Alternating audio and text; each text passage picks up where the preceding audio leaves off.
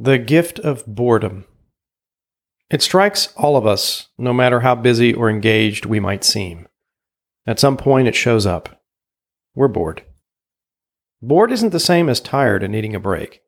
Those are intentional pauses we take to re-energize. Boredom is the opposite, a reactive mental state of being unchallenged. We have a space to fill, capacity to do more. Some people are bored more often than others.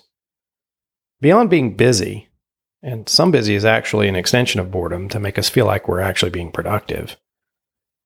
But beyond being that, those which seldom face boredom are usually more deeply committed to do something. They have a clearer purpose, and they're grounded in solid habits of forward motion. They're committed to doing the work necessary to achieve the change they seek to make. Bored isn't part of their program. There's simply no room for it. But even for those people, this form of resistance occasionally shows up. Here's a tip. Deal with boredom before it shows up. Decide now.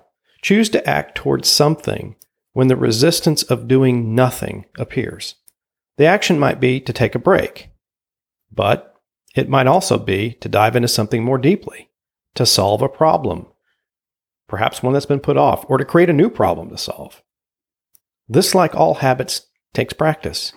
It's easier to click on the next Seinfeld episode or open Instagram. This is what the resistance wants us to do. The habit we need to form is to do something else instead. What we do when we're bored is a choice.